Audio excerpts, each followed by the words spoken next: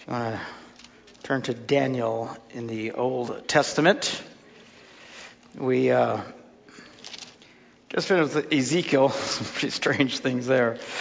And I think we got as far as chapter 23 or something, but the rest pretty much just keeps repeating over and over again. As he speaks of doom and gloom to all these people. Now we get to Daniel. Daniel, first chapter, verse 1.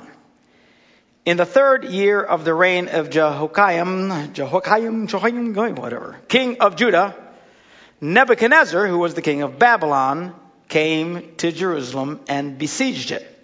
Now, there were two besiegings of Jerusalem. This is the first one. Nebuchadnezzar comes in, he kicks butt, he raids the treasury of the house of God, the gold and whatever, and goes back to Babylon and takes some people with him, which is what we're going to see. Daniel was part of the first wave of people taken into captivity. Then Nebuchadnezzar comes back the second time and just kills them all. Almost all of them. Very few survived. The remnant were taken into captivity. There's all these prophecies of doom and gloom that we've been going through. All of this has to do with this time that Nebuchadnezzar, there's a lot of the part of the Bible, all those prophets and stuff. It's all talking and warning the children of Israel. You better stop it, or I am going to come in and kick some serious butt. They, as we know, did not listen, and after hundreds of years of putting up with this, the good news is it certainly shows you that God is patient. I know a lot of us struggle with things in life. The good news is God is patient. All right? It took him hundreds of years before he couldn't take it anymore from these people. And wiped out the majority of them, a small remnant. The rest of them went into captivity. They were there for like 70 years before they came back, and God restored them, and the Messiah came, and on we go. So Daniel is part of this first wave that comes in. So, verse 2, and the Lord delivered Jehoiakim, king of Judah, into his hand, along with some of the articles of the temple of God. And he carried off to the temple of his God in Babylonia, and put in the treasure's house of his God. Then the king ordered Ashpenaz, chief of his court officials, to bring in some of the Israelites from the royal family and nobility. So this first bunch of people that he took into captivity, what he was doing was he came in, tried to teach them a lesson, which the Israelites did not listen because they provoked him again, and that's when he came back and just crushed them. Of course, this was all to fulfill prophecy that God had warned them, so God's hand was in all of this, but from a just geopolitical viewpoint, these guys were idiots. Babylon comes in, just smashes them to jerk the snack out of them and go back. And they kept egging him on, and then he came back and crushed him, okay? But this first time he comes in, he teaches them a lesson, he takes the gold, as much gold as he wants, takes it back and puts it into his God's temple. And then he says, now, not only did he come to get the gold, the best of the physical possessions of the land, he also wanted to take the best of the young men of the land.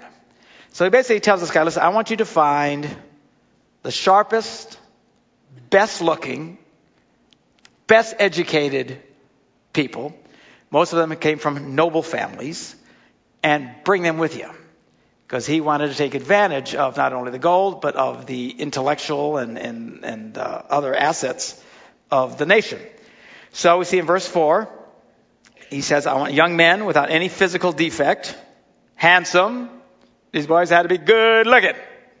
All right? I probably would have been left behind. But he took all the really good looking guys. And those showing aptitude for every kind of learning. Smart people. I want them good looking. They can't even have blemishes, man. I mean, this guy's good looking, really smart. It's like a chick looking for a husband here.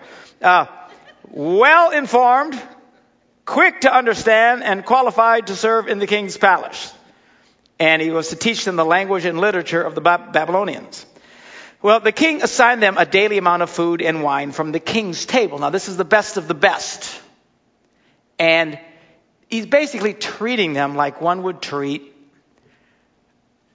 wild stallions. I mean, the best of the best. These animals were pampered and taken care of and stuff because they're the best it could be. So when he brought these guys, this wasn't for punishment, although it was certainly punishment from their viewpoint because they were dragged away from their families. But he's looking for the best looking, smartest, most talented men, young men, brings them, and then he wants them to take really good care of them. You feed them the best, take care of the best. And they were to be trained for 3 years. So in that 3-year time, they were to learn the language of the Babylonians. They were to learn the history, the culture, so they could be assimilated and they could take advantage of their skills. After that, they were to enter the king's service. Now, among these good-looking young Hochimama boys was Daniel, who is telling us the story that the book is named after. Then 3 other guys are mentioned: Hananiah, Mishael, and Azariah. Well, the chief official gave them new names. Those were Jewish names. You're in Babylon now. So he changes Daniel's name to Belteshazzar. And to the other 3 guys, he gives them the names Shadrach, Meshach, and Abednego. And those will be names that will come up again as we read the story of the 3. Of course, we're always told the story of the 3 Hebrew children that were thrown into the fire. These weren't children. These were young, sharp, intelligent men. All right, we always say they're little children. They weren't children. They were men. So anyway, so he brings these guys and gives them new names. Now, Daniel resolved not to defile himself with the royal food and wine. Now, why is this? Because they are Jews. Jewish diet is extremely strict to the point of just burdensome. Things were either kosher or they were not kosher. Very strict Hasidic Jews still live by this. Even if food is cooked on a grill that isn't handled properly, is not considered kosher. You cannot eat it. So they were how the food was handled was important. What they ate was major important. Of course, they're in Babylonia now. Babylon doesn't care. So they cook their food any way they want and serve them things that were forbidden for them to take. So Daniel resolved, I'm not going to do this. So he asks the chief official for permission not to eat the food. Not to, as he says, defile himself in this way. Now, God had caused the official to show favor and sympathy for Daniel. So the guy liked Daniel. God had blessed him with favor from this guy he had to talk to. But the official told Daniel, he says, look, I am afraid of my lord the king. And as we will see, he had good reason to be afraid. Nebuchadnezzar was a serious nut job. People say, I'm hard to work for. I mean, this guy was like, holy stinking cow, which we will see here. Ego, unbelievable demands, and he would just freely kill people. So I'm afraid of my lord the king. I bet he was. Because he's assigned you food. He assigned you your food and drink. I'm supposed to give you the best. They were basically the studs of the land that they brought back. I need to take good care of you. You need to be healthy. If he sees you looking worse than the other men of your age, basically, the king will have my head for this. He's going to cut my head off if he finds out that I wasn't giving you the best of the best and you would be healthy. So then Daniel says to the guard whom the chief official had appointed over Daniel, Hananiah, Mishael, and Azariah, listen, just give it a test. 10 days. Give us 10 days. Give us nothing to eat except vegetables and water, because that was safe. Apparently there weren't any prohibitions on vegetables. Most of that had to do with certain meats and stuff like that. So just water to drink, just vegetables. And then compare our appearance with that of the young men who eat the royal food, all the really good stuff. And treat your servants in accordance with what you see. So he agreed to do this, and he tested them for 10 days. I probably can handle this in 10, because if in 10 days they're looking worse, deal's off. I'm not going to lose my head because you have a eating problem. Well, at the end of the 10 days, they looked healthier and better nourished than any of the young men who ate the royal food. So the guard took away their choice food and the wine they were to drink and let them have their vegetables instead. Now, this is referred to as Daniel's fast or whatever, the meals, the diet of Daniel. Now, I've listened to people. Now, I'm certainly not a nutritionist, as you all can well see. So, I'm not going to get into big fights about what you can or cannot eat. People will argue that, see, this proves that just being a vegetarian is better than eating meat, see. Or it's better to eat this way, because if you eat God's way, then you'll live long. Hold on a second. This is recorded because this was a miracle. To argue that it is more godly and more righteous and holy and more pleasing to the Lord for you to only eat vegetables and drink water, because of the results here, would mean that when you go on a cruise, you should jump off the side because you can walk on water. Right? It's the same thinking, for heaven's sakes. It was a miracle. When you're on a cruise, do yourself a favor, don't jump over the side. Okay? You cannot walk on water unless you have incredible faith, and which I would like to come and see. All right, so, and people pretty much who do this diet, do it as a diet, and they lose a lot of weight, which would not hurt me in the least. Okay? Or some of you, so don't look. All right? Having said that, these boys were not losing weight. Okay? If they would have been losing weight, as everybody who goes on this diet does, they would have jerked their chains and they couldn't have the diet anymore. The miracle was that they were on this restricted diet that should have caused them to lose weight. Instead, they got chunkier than the other boys. All right? That was the miracle. Now, you want to do the Daniel diet? Knock yourself out. I should do it with you. I know. Okay? But this is not a more holy way to eat. It is just a miracle. I believe my point is clear. All right. Now, to these 4 young men, God gave knowledge and understanding of all kinds of literature and learning. So they're going to school and they're learning. When it says God gave it to them, they weren't sitting there just praying and got this by the Holy Spirit. I know people who over-spiritualize everything. You have to remember, anything that these guys had, they always attributed to God. Good and bad in the Old Testament. They had a very strange filter. Certainly from a New Testament viewpoint, we understand all good things do come from God. Just because bad things happen to you doesn't mean it's necessarily coming from God. Okay? So when he says God gave them all this knowledge and understanding, he blessed them and gave them favor, but they went to the school. That was their job. They were there. They were doing the thing. They were studying. They were doing it, and they were doing fabulously.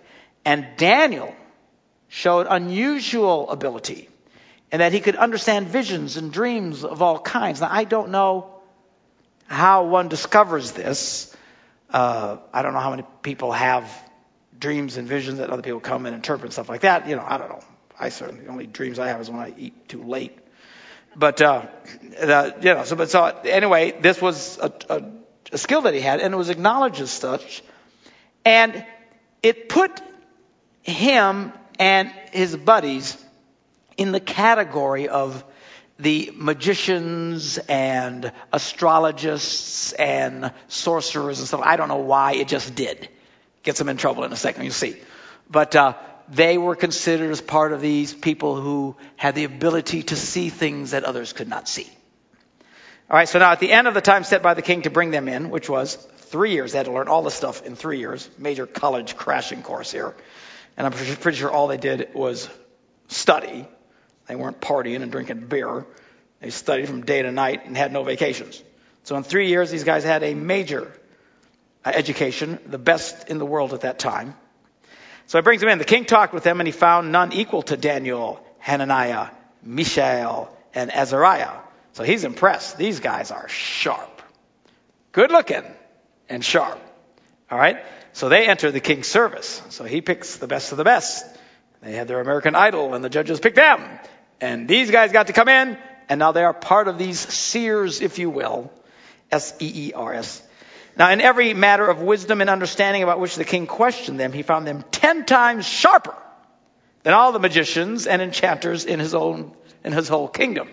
You say, well, they weren't magicians and enchanters. No, not really, but they were basically put in that category. These were considered the wise men, these guys, and they assumed their wisdom came as a result of enchantments, but of course it was God's blessing, and they're just really sharp guys, okay? So Daniel remained there until the first year of King Cyrus. Now, in the second year of his reign, going back to Nebuchadnezzar here, just how long Daniel was there. Little parenthetical statement. In the second year of his reign, Nebuchadnezzar had dreams. His mind was troubled and he could not sleep. So the king summoned the magicians, enchanters, sorcerers, and astrologers to tell him what he had dreamed. And when they came in and stood before the king, he said, listen, I have had a dream that troubles me and I want to know what it means. Now, this isn't really hitting it clearly. We're going to see it in just a minute. Here's what he's saying. I had a dream. It really bothered me. I can't remember what it was. But I want you to tell me what it was and what it means. Whoa. That's one thing to say, here's what I dreamed. What does it mean? Then they can say, well, it means blah, blah, blah, blah. He says, look, I had this dream. I don't even know what it was, but it's really bugging me. Or I don't get it. Again, the guy's voice a little. Okay. So the astrologers answered the king in Aramaic, O king, live forever. They're always, kissing his, whatever. So, oh, king, live forever. You're fabulous. We love you. You're great. Tell your servants the dream and we will interpret it. And the king replied to the astrologers, well, this is what I have firmly decided. What? If you can't tell me what my dream was and interpret it, I will have you cut into pieces and your houses turned into piles of rubble. You think I'm hard to work for? For heaven's sakes, this guy is out of control. I want to know what it means. I had a dream. What was it? I don't know. I can't remember. Tell me what it was. Okay? But if you tell me the dream and explain it, I'll go the other way. You will receive from me gifts and rewards and great honor. So here's your choice. Gifts and rewards and great honor, or cut into pieces. I wonder which one I'd like. So once more they replied, well, let the king tell his servants the dream, and we will interpret it. And the king answered, I am certain that you are just stalling. You're just trying to gain time. Because you realize that this is what I've already firmly decided.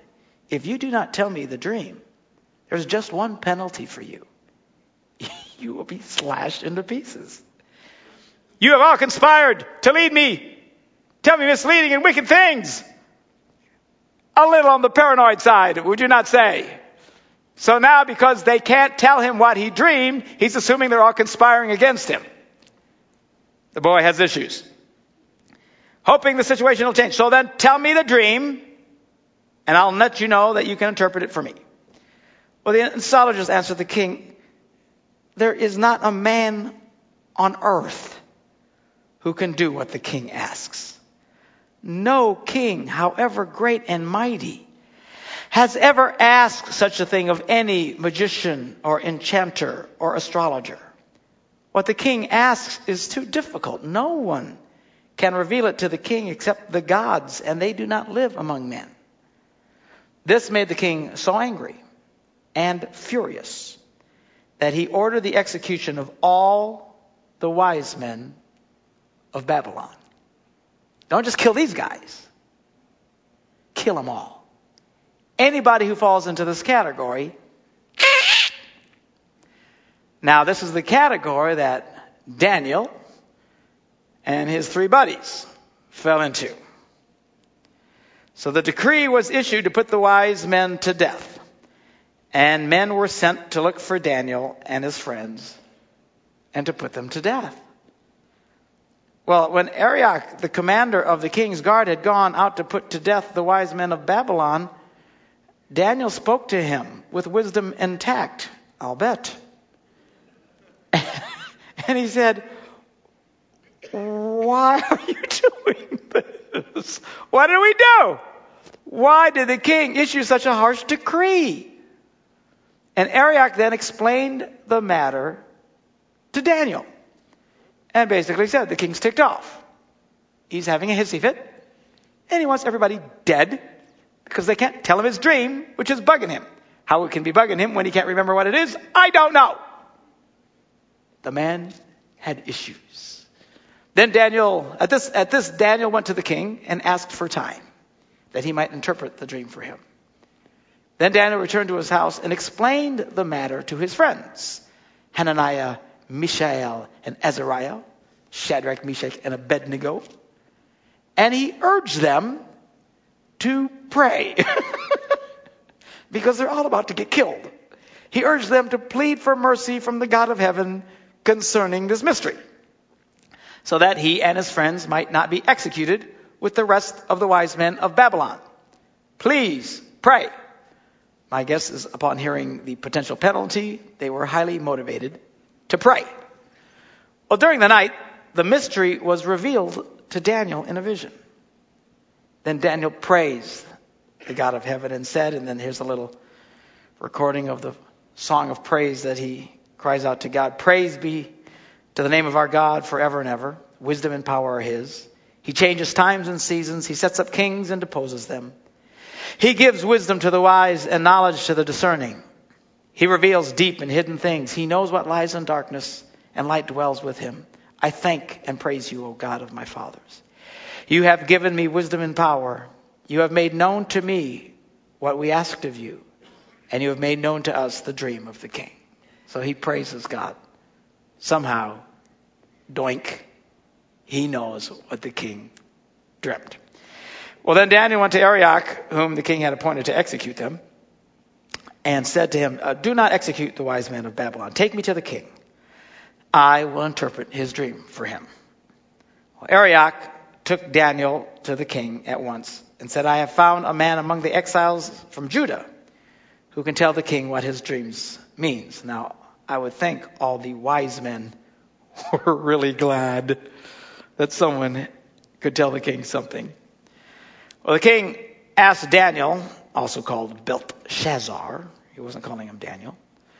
Belteshazzar, are you able to tell me what I saw in my dream and interpret it? Daniel said, no wise man, enchanter, magician, or diviner can explain to the king the mystery he has asked about. But there is a God in heaven. It's a great way of him just turning glory to God. Now, so this isn't about me. I can't do anything. But there's a God in heaven to whom nothing is impossible. Isn't that great? There's a God in heaven who reveals mysteries. He has shown King Nebuchadnezzar what will happen in days to come. Your dream and the visions that pass through your mind as you lay on your bed are these. As you were lying there, O king, your mind turned to things to come. And the revealer of mysteries showed you what is going to happen. As for me, this mystery has been revealed to me, not because I have greater wisdom than other living men. Again, being humble. This isn't about how great I am, but so that you, O king, may know the interpretation and that you may understand what went through your mind. You looked, O king, and there before you stood a large statue, an enormous, dazzling statue, awesome in appearance. The head of the statue was made of pure gold. Its chest and arms were made of silver. Its belly and thighs were made of bronze. Its legs of iron, and its feet, part iron, part baked clay. While you were watching, a rock was cut out, but not by human hands. And it struck the statue on its feet of iron and clay and smashed them. Then the iron, the clay, the bronze, and the silver, and the gold were broken to pieces at the same time and became like chaff on the threshing floor in the summer. The wind swept them away without leaving a trace, but the rock that struck the statue became a huge mountain and filled the whole earth.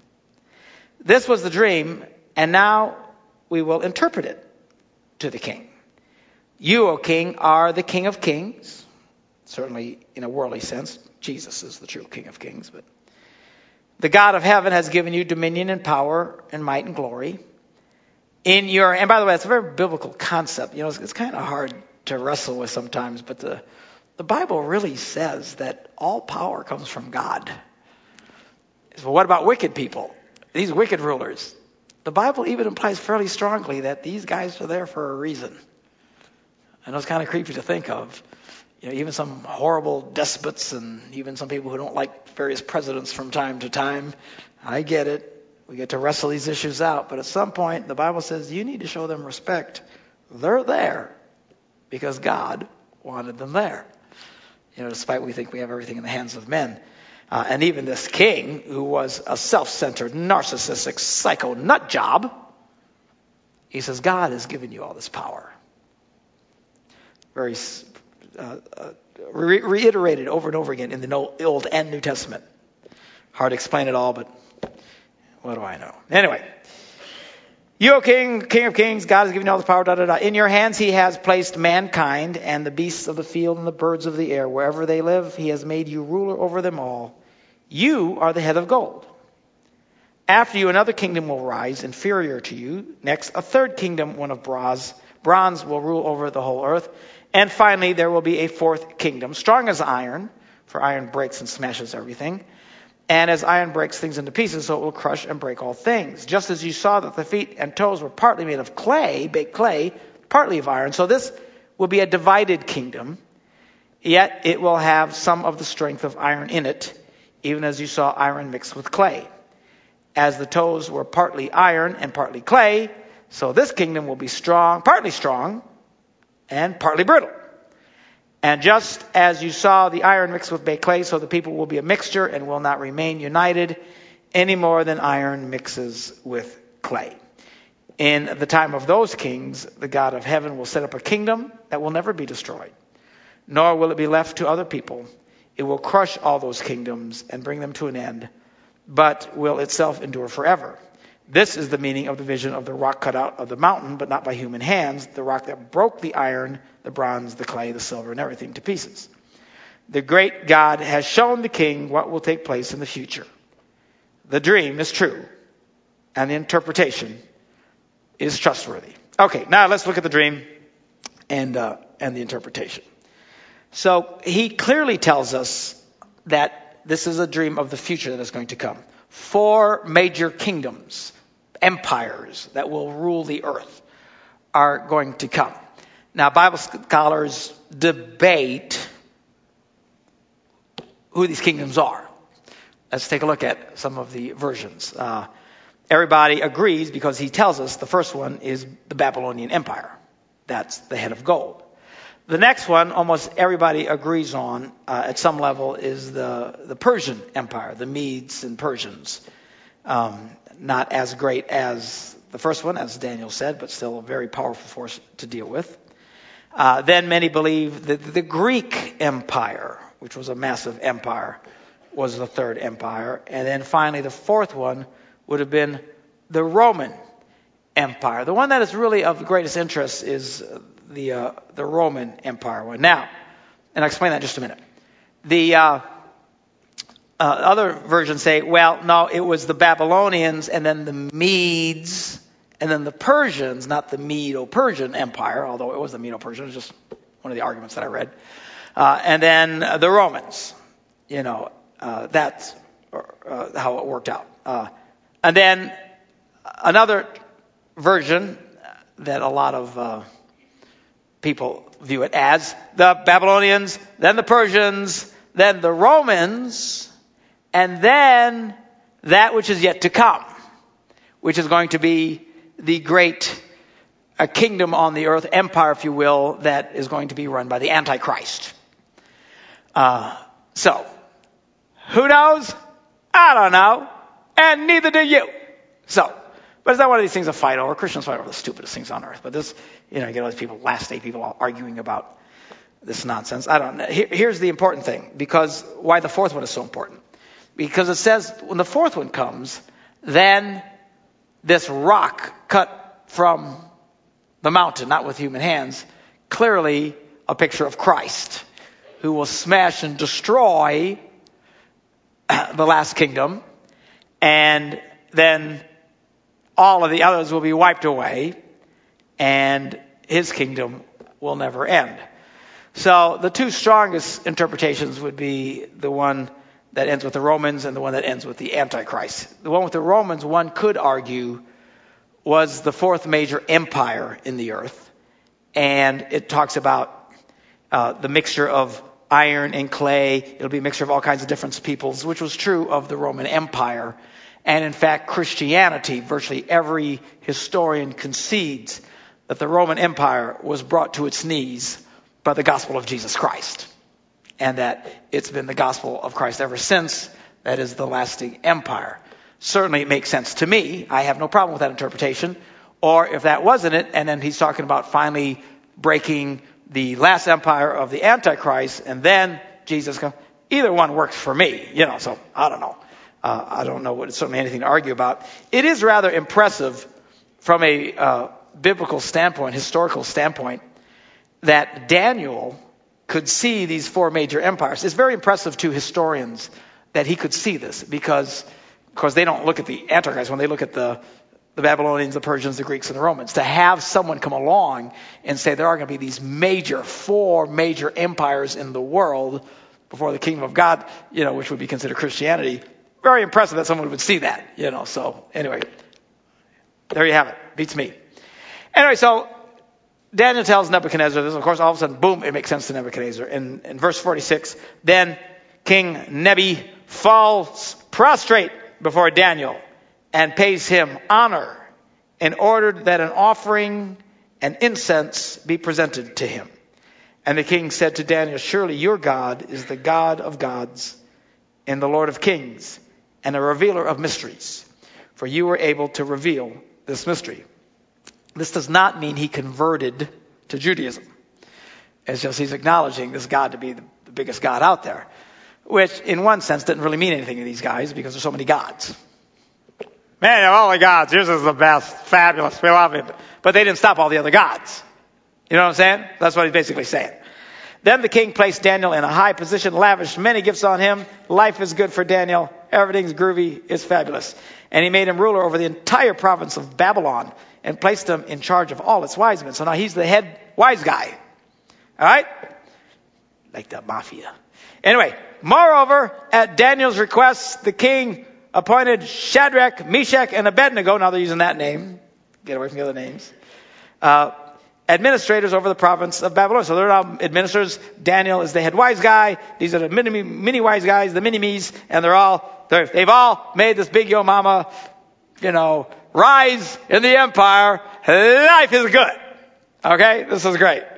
And while Daniel himself remained at the royal court as the main guy. All right. How are we doing for time? We go a little bit further. Now, King Nebuchadnezzar, chapter 3. To show you that there was no big conversion here. The first thing we read next is that life is good, everything's great. These guys are raising a great power. Daniel, the king said, man, you got the best God around. It's very cool. Well, the first thing he goes now in the next chapter is the king goes and makes a new god. So the king Nebuchadnezzar makes an image of gold. And this is a big, honking, stinking image. It's 90 feet high and 9 feet wide. It is made of gold. These people had a lot of gold, I got to tell you. I'd like just a couple of ounces if you didn't mind. But this guy is just big, honking, gigantic, 90 foot high statue made of gold. And then he set it up on the plain of Dura in the province of Babylon. So he made a big deal of it.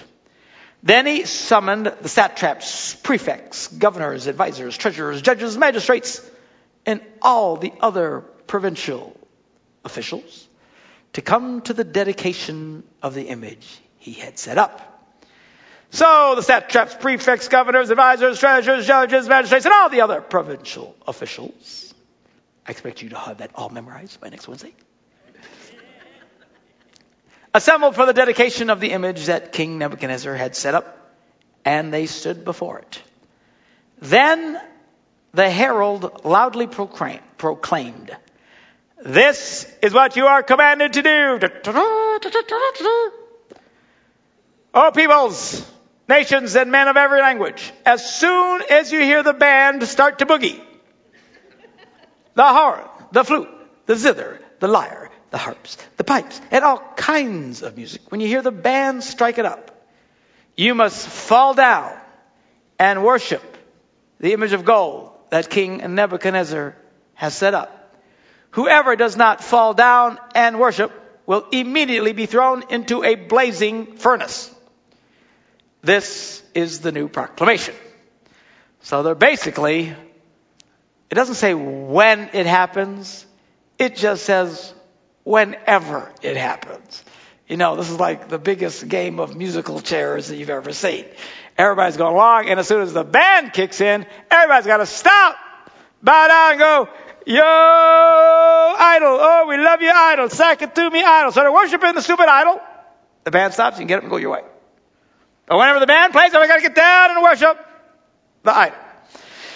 Or be thrown into a blazing furnace. A normal person would think, I'll just bow down. I don't want to be thrown into a blazing furnace. All right, so, therefore, as soon as they heard the sound of horn, flute, zither, whatever that is, sounds like a snake, lyre, harp, and all kinds of music, all the peoples, nations of men of every language fell down. I think so. We'd have a lot more people in church if we threatened to kill them if they didn't come. Now, at this time, some of the astrologers, who were also the wise men, they were in this category of these seers that Daniel and his buddies were like the head honchos over, and whom by his actions David had saved their lives. You would think these people would be greatly appreciative of what had transpired. No, they were not. It's just human nature. Whoever's got power, other people want the power. And so these guys are in a place of power, and some of these guys came forward and denounced the Jews. And they said to King Nebuchadnezzar, they went and squealed on him. Bunch of tattletales.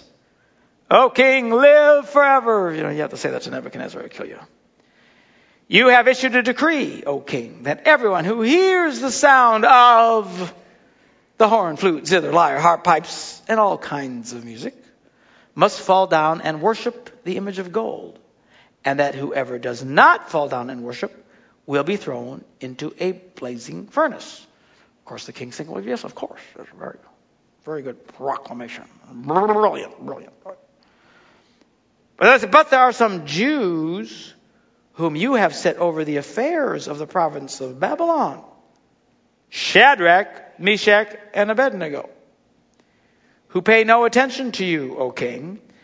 They neither serve your gods nor worship the image of gold you have set up." So now remember, Daniel is the yo mama guy. He's the big guy. He's hanging back at the palace. Nobody squeals on him. It's Shadrach, Meshach, and Abednego, who also have power under Daniel, go out and run everything. So they squeal on those guys. Well, furious with rage, Nebuchadnezzar summoned Shadrach, Meshach, and Abednego. So these men were brought before the king.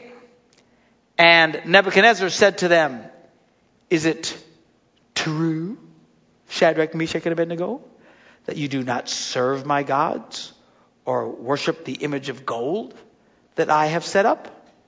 Now, when you hear the sound," why they got to repeat this every time, I don't know. It's the fifth time now. "When you hear the sound of the horn, the flute, the zither, the lyre, harps, pipes, and all kinds of music, if you are ready to fall down and worship the image of gold I've made, very good. But if you do not worship it, you will be thrown immediately into a blazing furnace." In other words, he basically, let me make this clear for you boys. The band strikes up, you worship, or you're toast. Literally. Then what God will be able to rescue you from my hand? Well, Shadrach, Meshach, and Abednego replied to the king. Now this takes cojones. I got to tell you, these guys, they knew who they were. They knew what they believed. And they were not fearful even unto death. And they replied to the king, "O Nebuchadnezzar, we do not need to defend ourselves before you in this matter." I think I would have gone into the defense mode first. Listen, honestly, we're Jews. We can't do this. This is against our religion. That's why. Nothing disrespectful. Honestly, I would have went through all kinds of stuff to explain. No disrespect. This is why we can't do this. But these guys said, look, we don't worry about it. Don't worry about it. We don't have to explain ourselves. If we are thrown into the blazing furnace, the God we serve is able to save us from it. Yeah! And he will rescue us from your hand, O king. Yeah! And then verse 18.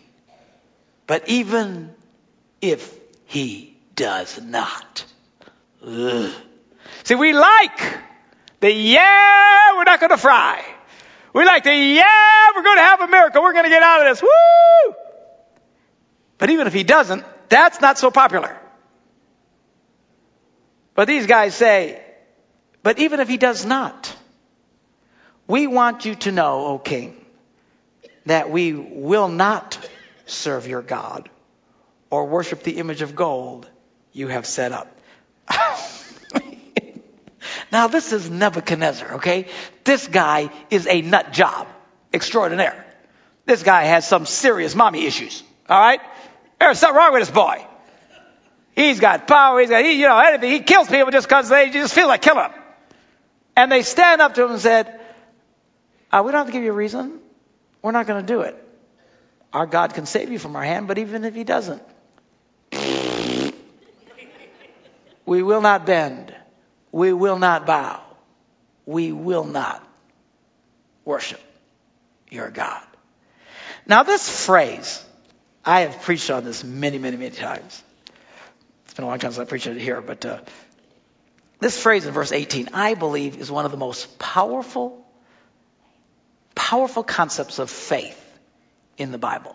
You begin to understand and you get a grip, a grasp of those lines in verse 18.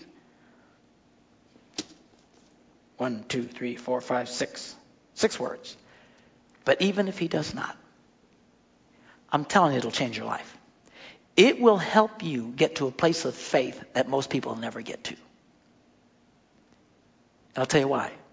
Because you have to be able to shut off fear if you're going to have faith. If you cannot shut off fear, you can pray, you can quote the Bible, you can cry, you can weep, moan, and groan, you can have people pour a bucket of oil on your head, even from the Holy Land. You can have the best evangelists in the world dance around you and lay hands on you. But if you can't shut off fear, you will get jack squat when it comes to a miracle. People think that it is trouble that gets God's attention.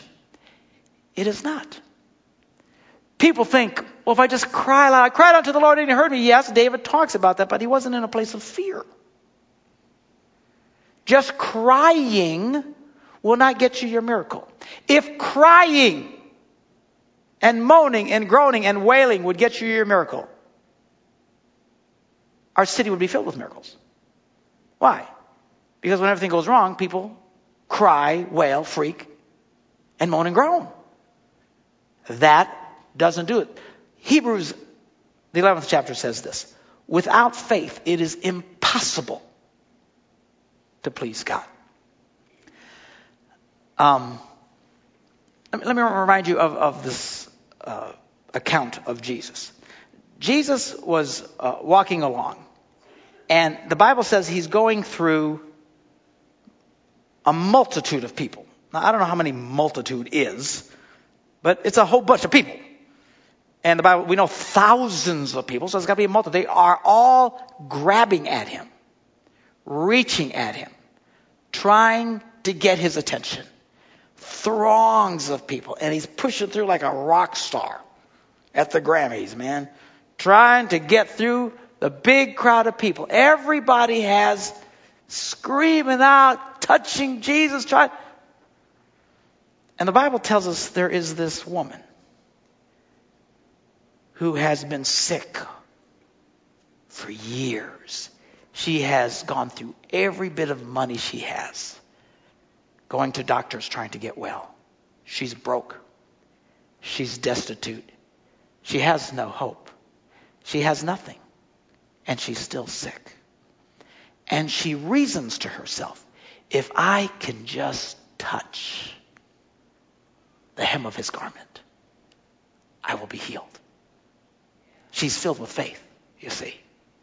So here Jesus is plowing through this throng of people and this woman that nobody knows about. She hasn't said anything to anybody. But she just is reaching, she's fighting through. And as he passes, she gets her fingers on just a piece of his robe. And the Bible says immediately the power of God went out of Jesus, zapped this woman, and completely healed her. And what's amazing is Jesus is going, and all of a sudden he goes, who touched me? And his disciple said, hello. Everybody's touching you. What do you mean? Who's touching you? He goes, no. Somebody touched me. And he turned. And here's this woman. And he tells her not to be afraid. And speaks great things over her because her faith has made her whole. You see, it is faith that gets God's attention. Lots of people scream. Lots of people cry. Lots of people panic. Oh my goodness. You've seen it. You know lots of people who do it. You probably do it yourself. I'm telling you, it's not that God is cold-hearted, but that's not what gets his attention. What gets his attention is faith. And you cannot get to faith if you don't learn how to shut off the fear. And the way you shut off the fear is you look at the very thing you're scared to death that'll happen. And you say, I don't care. I don't care. You see, if you've got cancer and you are terrified of dying, and all you can see is your children will grow up without you, and your husband will be, well, who forget about him. But and you're just worried about what's going to happen. And you're so fearful of that. And you're praying desperately for a miracle. I'm telling you, you've got to shut it off. You've got to be like Shadrach, Meshach, and Abednego, who said, our God is able to deliver us. Okay, we know God can. He says, we believe God will deliver us. It's a statement of faith. But then they look fear straight in the eye and says, even if he doesn't, we will not bend. We will not bow. We will not be afraid of you. Next Wednesday, we'll take a look at what happens. And I'm going to take my time with this one. I'm going to preach this one. This is preaching material right here, I'm telling you. So anyway, there you go.